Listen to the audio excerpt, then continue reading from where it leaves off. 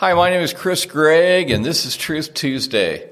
Thanks for joining us today. I've just been thinking about spring and spring projects and what I have to do and what's coming up. And I always have some type of building project to do. And I don't know about you, but spring's a great time to think about things like that. And a lot of times they cost more than we expect, take longer, and require more work.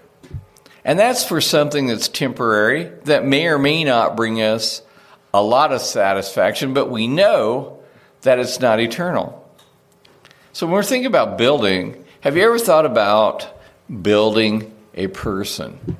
Helping to encourage, helping to inspire a person.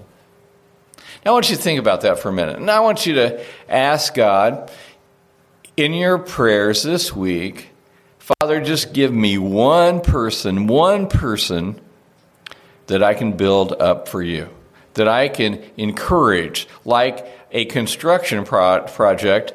Only when I walk away, when I think about that person, I can say, hey, I helped this person. I've encouraged this person.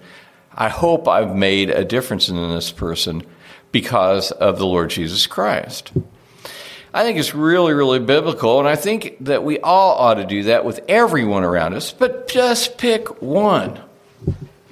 And when you see them, ask God to reveal to you a certain strength or an ability or something particularly special about that person to build them up. Hebrews chapter 10, verse 24 says it this way. And let us consider how to stir up one another to love and good works. How to stir it up. How to build it up to love and to good works. To make a difference in at least one life every day. And over a period of time. Who knows what can happen? Thanks for joining us for Truth Tuesday, and God bless you.